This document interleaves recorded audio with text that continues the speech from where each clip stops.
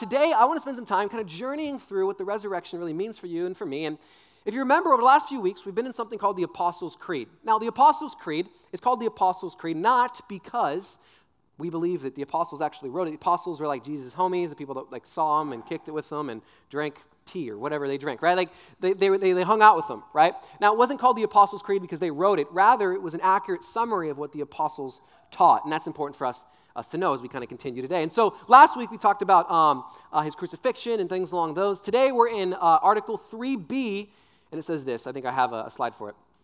It says, the third day he rose again from the dead. Now last week, like I said, we ended on the suffering, we ended on the crucifixion, we ended on Jesus being buried and then finally dying. But it's important for us, and I want to spend some time talking about this, that this is not the end of the story. Right? I mean, see, the center of the gospel and the heart of the good news is that Christ isn't in that grave any longer, right? And it's incredibly important, and I want to spend some time really allowing us to know this, right? It's important not to just know that in your head, but allow that to be in your heart, and it actually change the way that you live your life, the way you think about yourself, that Christ has risen. What does that actually mean for you, and what does it mean for me? This last week, I was Googling some different surveys and studies that were done by an organization called Lifeway, and one entitled, Americans Love God and the Bible, but are fuzzy on the details. It says that 64% of Americans believe that Jesus physically resurrected from the dead, 64% of Americans. The sadder part of the study is 98% of the people who took the survey were Christian. So there's a bunch of people that call themselves Christians that don't believe in the very doctrine, the very event that made Christianity, right?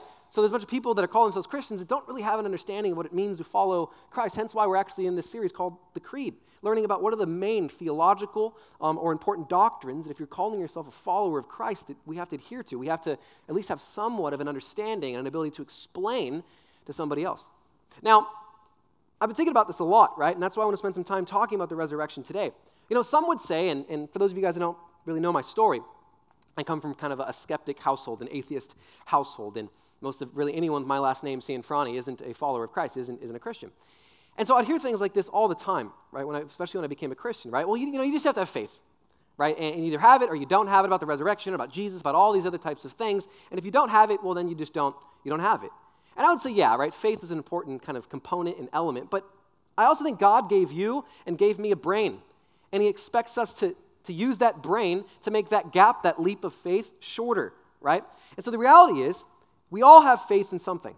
That is we all take leaps of faith in some sense of the way because we all leap to things that we think are going to be valuable or full of truth or are going to make our lives just better. I mean, just think about it. You go to school, right, because you have faith that when you end those 4 years of hell that you're going to get a better job, right? So you spend all of this money, spend all of this energy going to school, leaping, hoping that you're going to get a better job, make more money, it's going to make you happier. But let's be honest real quick. None of that is certain, right? None of that is either one, certain, or two, that is written in stone, and in many ways it's a leap of faith as well. But for the resurrection, I think God wants us to use our brains so that this leap of faith isn't like over the Grand Canyon, right? But as we follow the evidence, we're going to talk about that today, as we examine, study the evidence, we're going to learn that God isn't asking you or me to be Evel Knievel, right? He's not asking you to make these huge jumps, these big leaps of faith, because He wants us to use our mind. He's given us a mind that can cognitively, rationally understand certain things, and He wants you and I to use it. So the leap of faith, I don't think, needs to be as large, as intense as it is, because just like He showed His hands, right, to doubting Thomas, when Thomas was like, yo, there's no chance, like, this is really you, and He's like, yo, check my hands out, right? Just like He showed evidence to Thomas, He's going to show you and I evidence if we're willing to ask, if we're willing to put some effort in and then study some of the evidence. And so today we're going to do two things. Part of our message, we're going to break it up in kind of two segments. The first part of it is going to be this. Is there good evidence to believe that Christ resurrected? Right? And so this is a field called apologetics. And if you know me, you know I'm super passionate about apologetics. It's the philosophical, theological, historical kind of defense of the Christian faith and worldview. And I'm super passionate. I love it. So if it bores you, I'm sorry. But I want you guys to know that there's good evidence. And I talk about this every Easter. There's good evidence to believe that this guy named Jesus Christ, lived 2,000 years ago, actually walked out of the grave. And then two, in light of that, right, in light that there is good evidence, if this really happened, then what does this really mean for my life? What does the resurrection mean for me? What does it mean for you? So part one of our message today is the good evidence. Now it's obvious, right, that Christ, He flipped the world upside down. right? There was a time, right, like 2,000 years ago that this guy named Jesus, he lived and he died and was resurrected. And because of his death and supposedly resurrection, the world has never been the same. In fact, Christianity is the world's largest religion, 2.7 billion people. So we know something happened in the first century, right, that changed the course of history to come. And I believe the best explanation for that points to Jesus actually rising from the dead. And to prove that to you, I just want to give you two pieces of evidence today. And we're going to go through this quick because I don't want to, if it bores you, I want to get through it kind of quickly. And if you have more questions about this, about the resurrection, or you have family members who are an atheist, or you're an atheist, come challenge me, come talk with me. I have some resources I can hand to you. I'd love to spend more time with you on this. Now, the first question that I often get from skeptics or people who are atheists is, well, did he really die on the cross? Right? Because if he didn't actually die on the cross, it just appeared as though he was dead. If he was beaten really bad and knocked unconscious, or whatever it may be, then yeah, of course people saw him walking around later because he could just woke up out of his coma or whatever it is. This is actually called swoon theory. And I want to spend some time kind of thinking about this and learning about this. One thing we have to understand is the Romans knew how to kill people, right? They perfected the art of killing people. In fact, that's how they developed the torture device called the cross. Last week we learned that the word excruciating comes from the Latin out of the cross, the pain that one would experience out of the cross. They literally needed to come up with a new word to describe the type of pain, the type of agony one would feel as they were dying on the cross. So they perfected the art of killing. Now, there's not just that, right? There are many first and second century historians, Roman historians, that give the account of Jesus' death.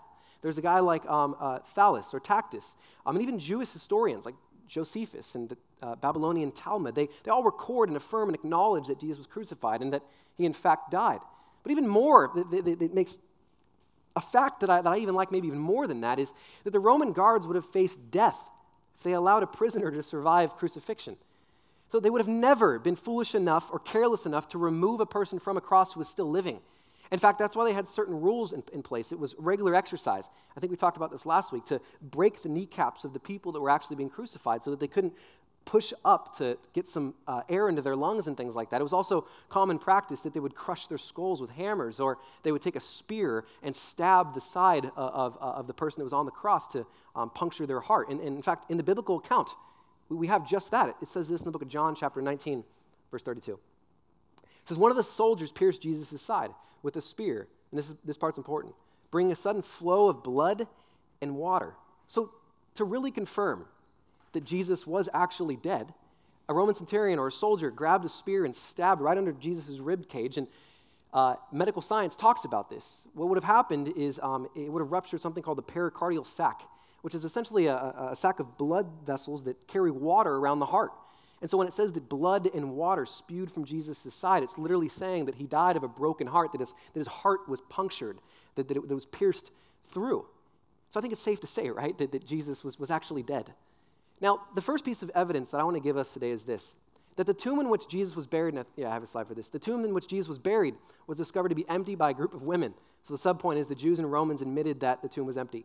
Now, it's important that they never refuted this fact, right, that there was a tomb that was empty. So rather, they weren't trying to figure out that the tomb was empty, rather how it actually became empty. Perhaps the most remarkable reference to Jesus outside of the Bible about his tomb being empty can be found in the writings of Josephus, a first century Jewish historian. He says this in the Testimonium Flavinum. He says, at this time there was a wise man who was called Jesus. Now remember, he was Jewish. This guy wouldn't have loved writing this, right? And he says, his conduct was good and he was known to be virtuous. Pilate condemned him to be crucified and to die. And those who had become his disciples did not abandon his discipleship. They reported that he appeared to them 3 days after his crucifixion, that he was alive. So this next subpoint is that women were the first to discover the tomb. And so you go, all right, who cares, right? Great, that's fantastic that women were the first people to be there. Well, this is actually super and highly significant because in the first century, Jews believed that women were second-class citizens. They couldn't actually even give a testimony in court because they weren't seen as credible. They could have no eyewitness testimony, in other words. So the disciples, if they were lying about the resurrection, they made it that much more difficult and harder to accept by allowing women to be at the forefront of the story, that they were the first people to see the empty tomb and go and tell everybody else. In fact, it would be an embarrassing detail that you would have never led with unless it was real, unless it actually happened. In fact, in all of the accounts, Matthew, Mark, Luke, and John, in the Gospels, they all account that say that women were the first to get to the empty tomb, and so I think that just proves in some sense of the way that there's some evidence pointing to maybe this actually really happened. Subpoint 3 is this, that they preached about the empty tomb within walking distance of the tomb. So the disciples told the people about the resurrection in the very city that Jesus was buried in the very city that he was crucified in, that he died in. So this is actually super important because they didn't go to some obscure place saying about the resurrection, this guy named Jesus, who you've never heard of, never seen, that guy like rised from the dead. Rather, they went to the very heart of the city, Jerusalem, where this all actually happened. And it would have been impossible to do this. This message would have never spread past a month, not 2,000 years later, if his body was still in the tomb. Because people literally would have heard what the disciples were saying and saying, well, let's go walk over to the tomb. Especially because it was this guy named Joseph of Arimathea. It was his tomb. Like, everyone would have known where this tomb was. So everyone could have just said, what do you mean? He's still in there. And so it's important to know that they went to the very place that this happened. So the next thing I want to talk about is that the Jews, and the Romans, they had no motive to steal the body. They had no motive to steal the body. The Jews and the Romans wanted to squash Christianity, not give it fuel for fire. But your next thing would be like, all right, well, the disciples sure had a motive, right? They sure had somewhat of a motive to steal the body so they could keep their movement going. And I would ask, well, did they really? I mean, did the disciples really have a good motive? Piece of evidence number 2 is this. Jesus appeared to his followers, and they experienced a change of heart, and then were willing to die for their faith.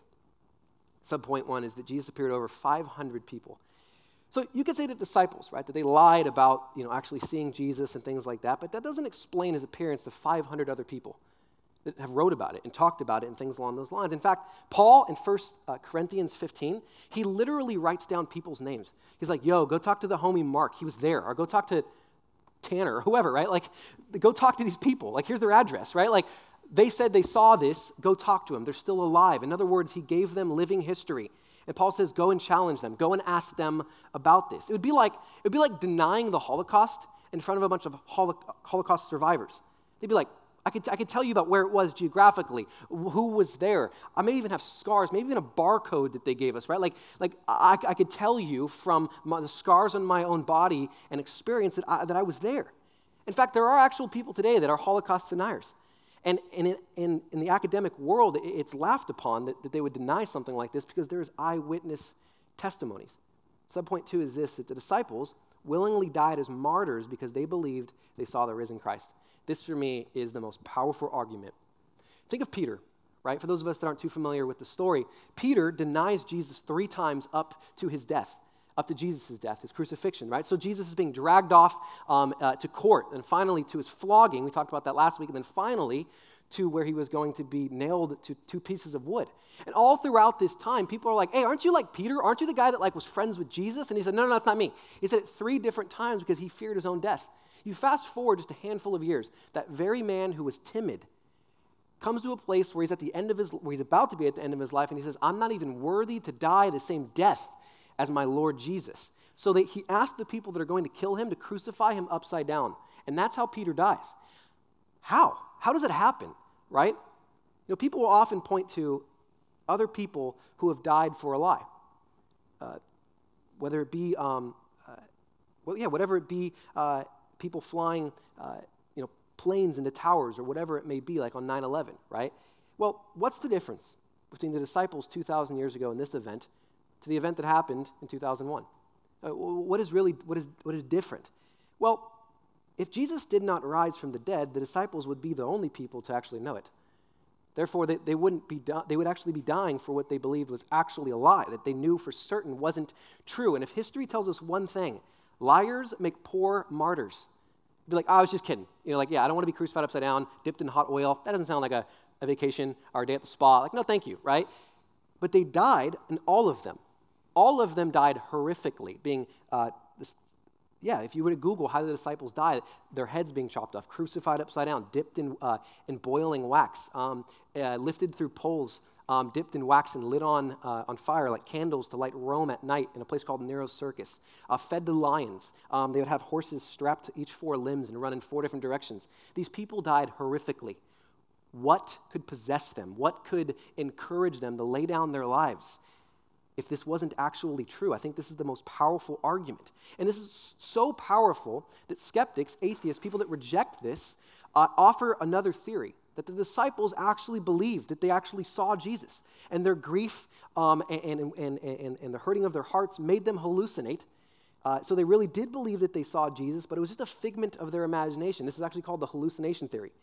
Well, I think it's silly, but it's highly unlikely, right, that the disciples and 500 other people would have had all of the same exact hallucination.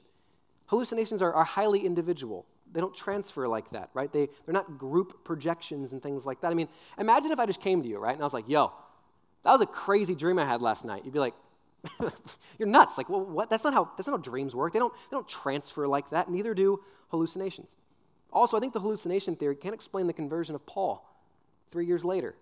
Was his heart so hurt, the persecutor of Christians, so hoping to see the resurrected Jesus that his mind invented an appearance as well? Well, I think that's silly, right? I think and another significant thing is that the hallucination theory can't even deal with the evidence for the empty tomb. I think there's huge holes, and I think the best explanation is that this guy named Jesus actually did rise from the dead. See, it's important, and the significance of the resurrection of Jesus, and this is important for those of you guys in this room or have family members that they don't actually believe this actually happened. The significant piece here is the resurrection of Jesus is intensely personal. Because if this actually happened, if 2,000 years ago, a man who claimed to be God, the sole authority that governs all things, actually died and then resurrected, then what that really means is that you and I are not the sole authorities over our lives. That you are not allowed to do what you want to do all of the time. That your life was created for a purpose. That it was created for a reason. I actually find this to be beautiful. Especially what we learned in week 2, right? That God's trustworthy, that he knows what's best, and that he loves you and I deeply. So he's not going to lead us astray. He's not this master that lords over our life. Rather, we talked about in week 2 a compassionate father that comes alongside his children and cares deeply for you and for me. But the resurrection, why people reject it, isn't on intellectual or historical reasons. They reject it because it means that they are not autonomous. They are not self-governing any longer. And that's why people reject the resurrection and the claims of Christ.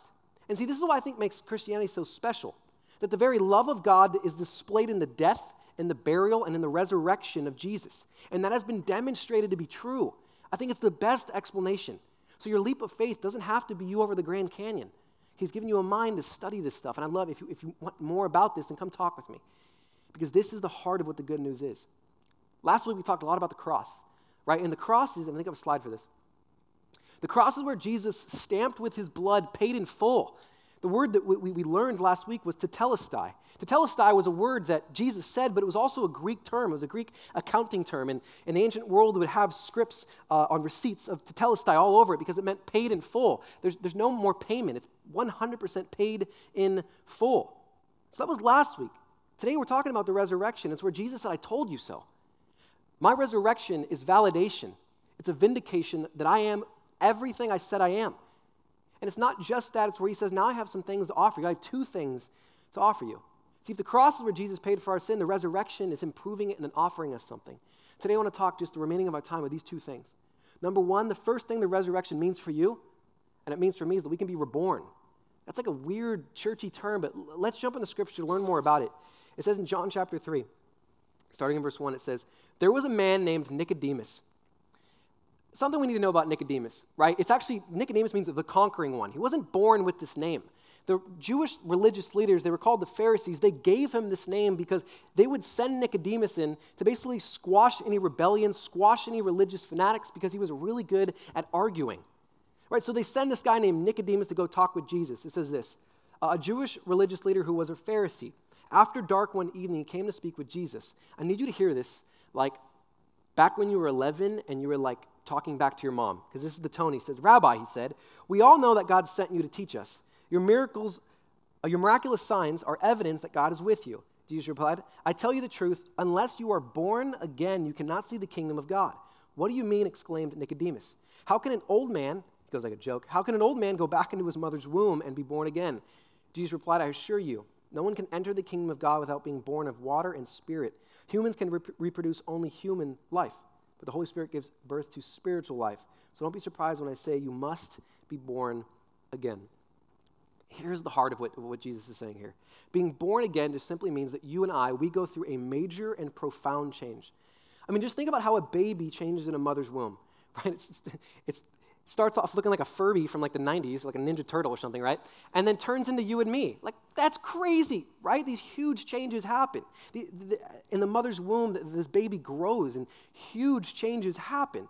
Jesus is saying, to actually have a relationship with me, to actually have a relationship with God, you have to have a change as dramatic as the change that happens in a mother's womb. This is incredibly offensive, right? Because this is the heart of what he's saying. He's, I can do nothing with you as you are who you are currently. Ouch. It's not even just that. He goes on and basically he says, in your natural state, you are born condemned. You are born separated and offensive to me because of your sin. You can't hear that and go like, oh, he's so sweet. You can't. Like, that's an offensive statement. To say that, like, you're offensive and disgusting to me. You need to be reborn so that we can actually have a relationship with each other. Like, that wouldn't win you over in a date, right? Like, it's an offensive statement. So Christ comes and he says, listen, through my death, you can be reborn. And I want you to understand this because this is so essential to your growth and who Christ wants you to become. Because what Jesus is communicating and what it means to be reborn is that your soul and my soul can be regenerated. It can be restored, renewed, and finally reconnected to God as it always should have been. And I love the way that Paul talks about this in the book of Romans, chapter 6. He says this, for if we have been united with him in a death like his, we will also certainly be united with him in a resurrection like his. For we know that our old self was crucified with him so that the body ruled by sin might be done away with, that we should no longer be slaves to sin because anyone who has died has been set free from sin. So here's what Jesus is saying, Paul's saying. It's kind of confusing. He's saying you and I, we were born separated. We were born condemned because of our sin. If there's anything I want you to understand about sin, it's that it separates. Sin separates. It divides things that ought not to be separated. Sin brings death. Death is simply the separation of our bodies and our soul, and spiritual death is our soul from our Creator, heaven. Right? And so sin separates. And he's saying, listen, like you were born into a world, into a humanity that's infected with this disease called sin, and it separates us. So you have to be reborn. You have to be made new. You have to be reconnected to me. If you're ever going to have a relationship with me, the cross is the thing that's going to allow you to have a relationship with me. And so what he's saying is that, like I said earlier, it's incredibly offensive that our old self, the part of us that has yet to, whether it be give our lives over to Christ or whatever it is, it's offensive to God. But once we follow Christ, once we've placed our faith in Christ, the old self of us has died when we've placed ourselves in Christ. No, that's super intense. Let me break that apart a little for you. Because what this means is the part of you that was ruled by sin doesn't have to be ruled by sin anymore. What that means is the addictions, the habits, the mindsets, the attitudes don't have to be the things that enslave you any longer. The things that you believed about yourself for most of your life because your teachers, your coaches, your parents, whoever it may be, have told you the lies about yourself, you no longer have to believe. Because God's Spirit will come into you and it'll empower you to conquer these addictions, conquer these habits, become a new person. That's what most of Paul's epistles, his letters, talk about you and I being made new, being a new creation. The old is gone. In fact, now it actually even says when you and I continue to sin, it's like a dog returning to its vomit. You don't have to do those things anymore. But you just need to lean upon Christ and give you the strength to no longer do the things that you used to be enslaved in. And see, the implications of this story, the good news of this is that you and I, last week we talked about the cross pardons us of our sin. And then now, because of the Holy Spirit, the post-cross, you're no longer slaves to your sin. And you can now be reborn into this new person who now has fellowship with God. See, the implications of this story are incredible. The implications of the resurrection is incredible because countless people over countless years have had their very lives made new, completely turned around because of the good news of Jesus Christ. I don't know if you guys made it over to our Maine this last week. We had a guy named David Wood speak. He was a sociopath. He basically got a hammer and tried to murder his dad one day. And he has like absolutely no feelings. He just ate wax with a hammer to his dad's face, left him for dead. Obviously went to jail, and then years later became a Christian, which is like, if God can save him, if God can change him, like, he could change us. See, this idea of the resurrection, it isn't an ancient event. It means some miraculous things for you and I today because the same God that did a miracle 2,000 years ago is the same God that's going to do miracles in your life and in my life. See, if the resurrection really happened, it actually may even mean something more powerful, more important for us. And I want to spend the last part of our time talking about this because the resurrection means that this isn't all that there is. that this isn't all that there is, because if the resurrection is true, if the resurrection really happened, then what it really means is that death isn't the end of our story. Yesterday, I had the privilege of doing a funeral for a beautiful family. As I stood on the chapel stood on the stage in this chapel, and looking out on the stage, this filled chapel, I was able to offer this family real hope. I was able to offer the very best thing that Jesus offers you and offers me to this family. And so for the next few minutes, what I would love to talk with you guys about is heaven. I would love to just give you a scene of what heaven looks like from the very person, from the very lips of the person that created it, Jesus. It says this in the book of John, chapter 14. He says, "Let not your hearts be troubled. Believe in God, believe in also in me. In my Father's house are many rooms. If it were not so, would I have told you that I go to prepare a place for you? And if I go and prepare a place for you, I will come again, and I will take you to myself, that where I am, you may also be." I want us to understand that heaven is not a figment of our imagination. It's not a feeling, it's not an emotion, it's not the beauty of somewhere else. It is a prepared place for prepared people. And if you were a follower of Christ, it was prepared for you long ago. See, to really understand what heaven is like, we need to understand that heaven isn't a where, rather a proximity to a who. Because the where is good because it's intimately connected to the who. And that is because heaven is where Jesus is. The reality is we can't speculate too much on what heaven is like because not much is said, but much in Scripture is said about who Jesus Christ is. Jesus is the author of all that is good. He's the author of peace and fulfillment and life and laughter and in joy. See, if there was one thing I want us to understand about heaven, it's infinitely better than anything that this world has to offer. In fact, even when we allow our imagination to run wild on the joys of heaven, we will find that it's incapable of conceiving what heaven is actually going to be like, and that is because the very God who created it begins where our imagination comes to an end. And so as we begin to wrap up today, I want you to know that heaven offers two things, but it also asks one of you. The first is it offers God himself. Nothing could be better than that. The creator of life and joy and peace offering himself to you for eternity. Number two, the opportunity to see your loved ones once again who have placed their faith in Christ. But what it asks of you is that you don't come alone. You know, this world will fade away. And the only thing that's going to last forever are people. It's the only thing that lasts forever. See, to be created in the image of God, what that means is that you have a soul. I have a soul, and that soul will exist for eternity. Who in your life needs to know this good news? That God himself punched a hole into this universe in the person of Christ. And then he died for our sins so that we could be saved.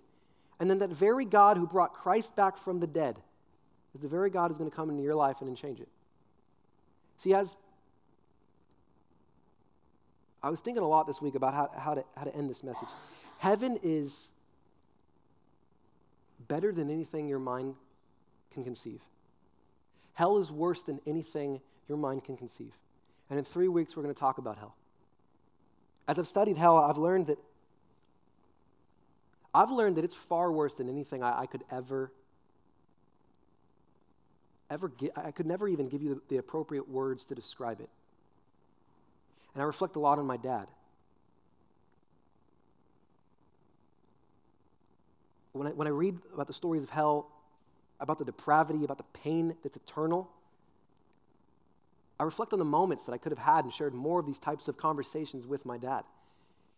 I would hate for you to look over one of your loved ones one day while your mind's going, wishing that you could have had all these different conversations, pointing your loved ones, your friends to Christ, because the only thing that you can take with heaven, or to heaven, is people.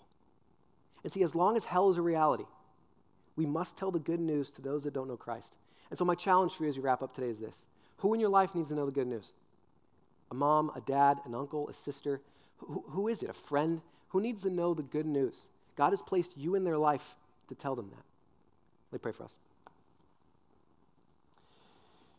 God, as I reflect on the resurrection, I am thankful, God, that you are who you claim to be. Because the resurrection means, God, that I will get to spend eternity, God, with you.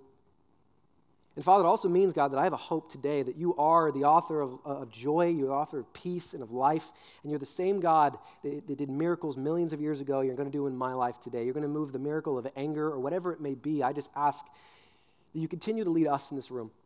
Father, if we have a hard heart, if there are people in this room that are rejecting you for whatever reason, They want to do what they want to do.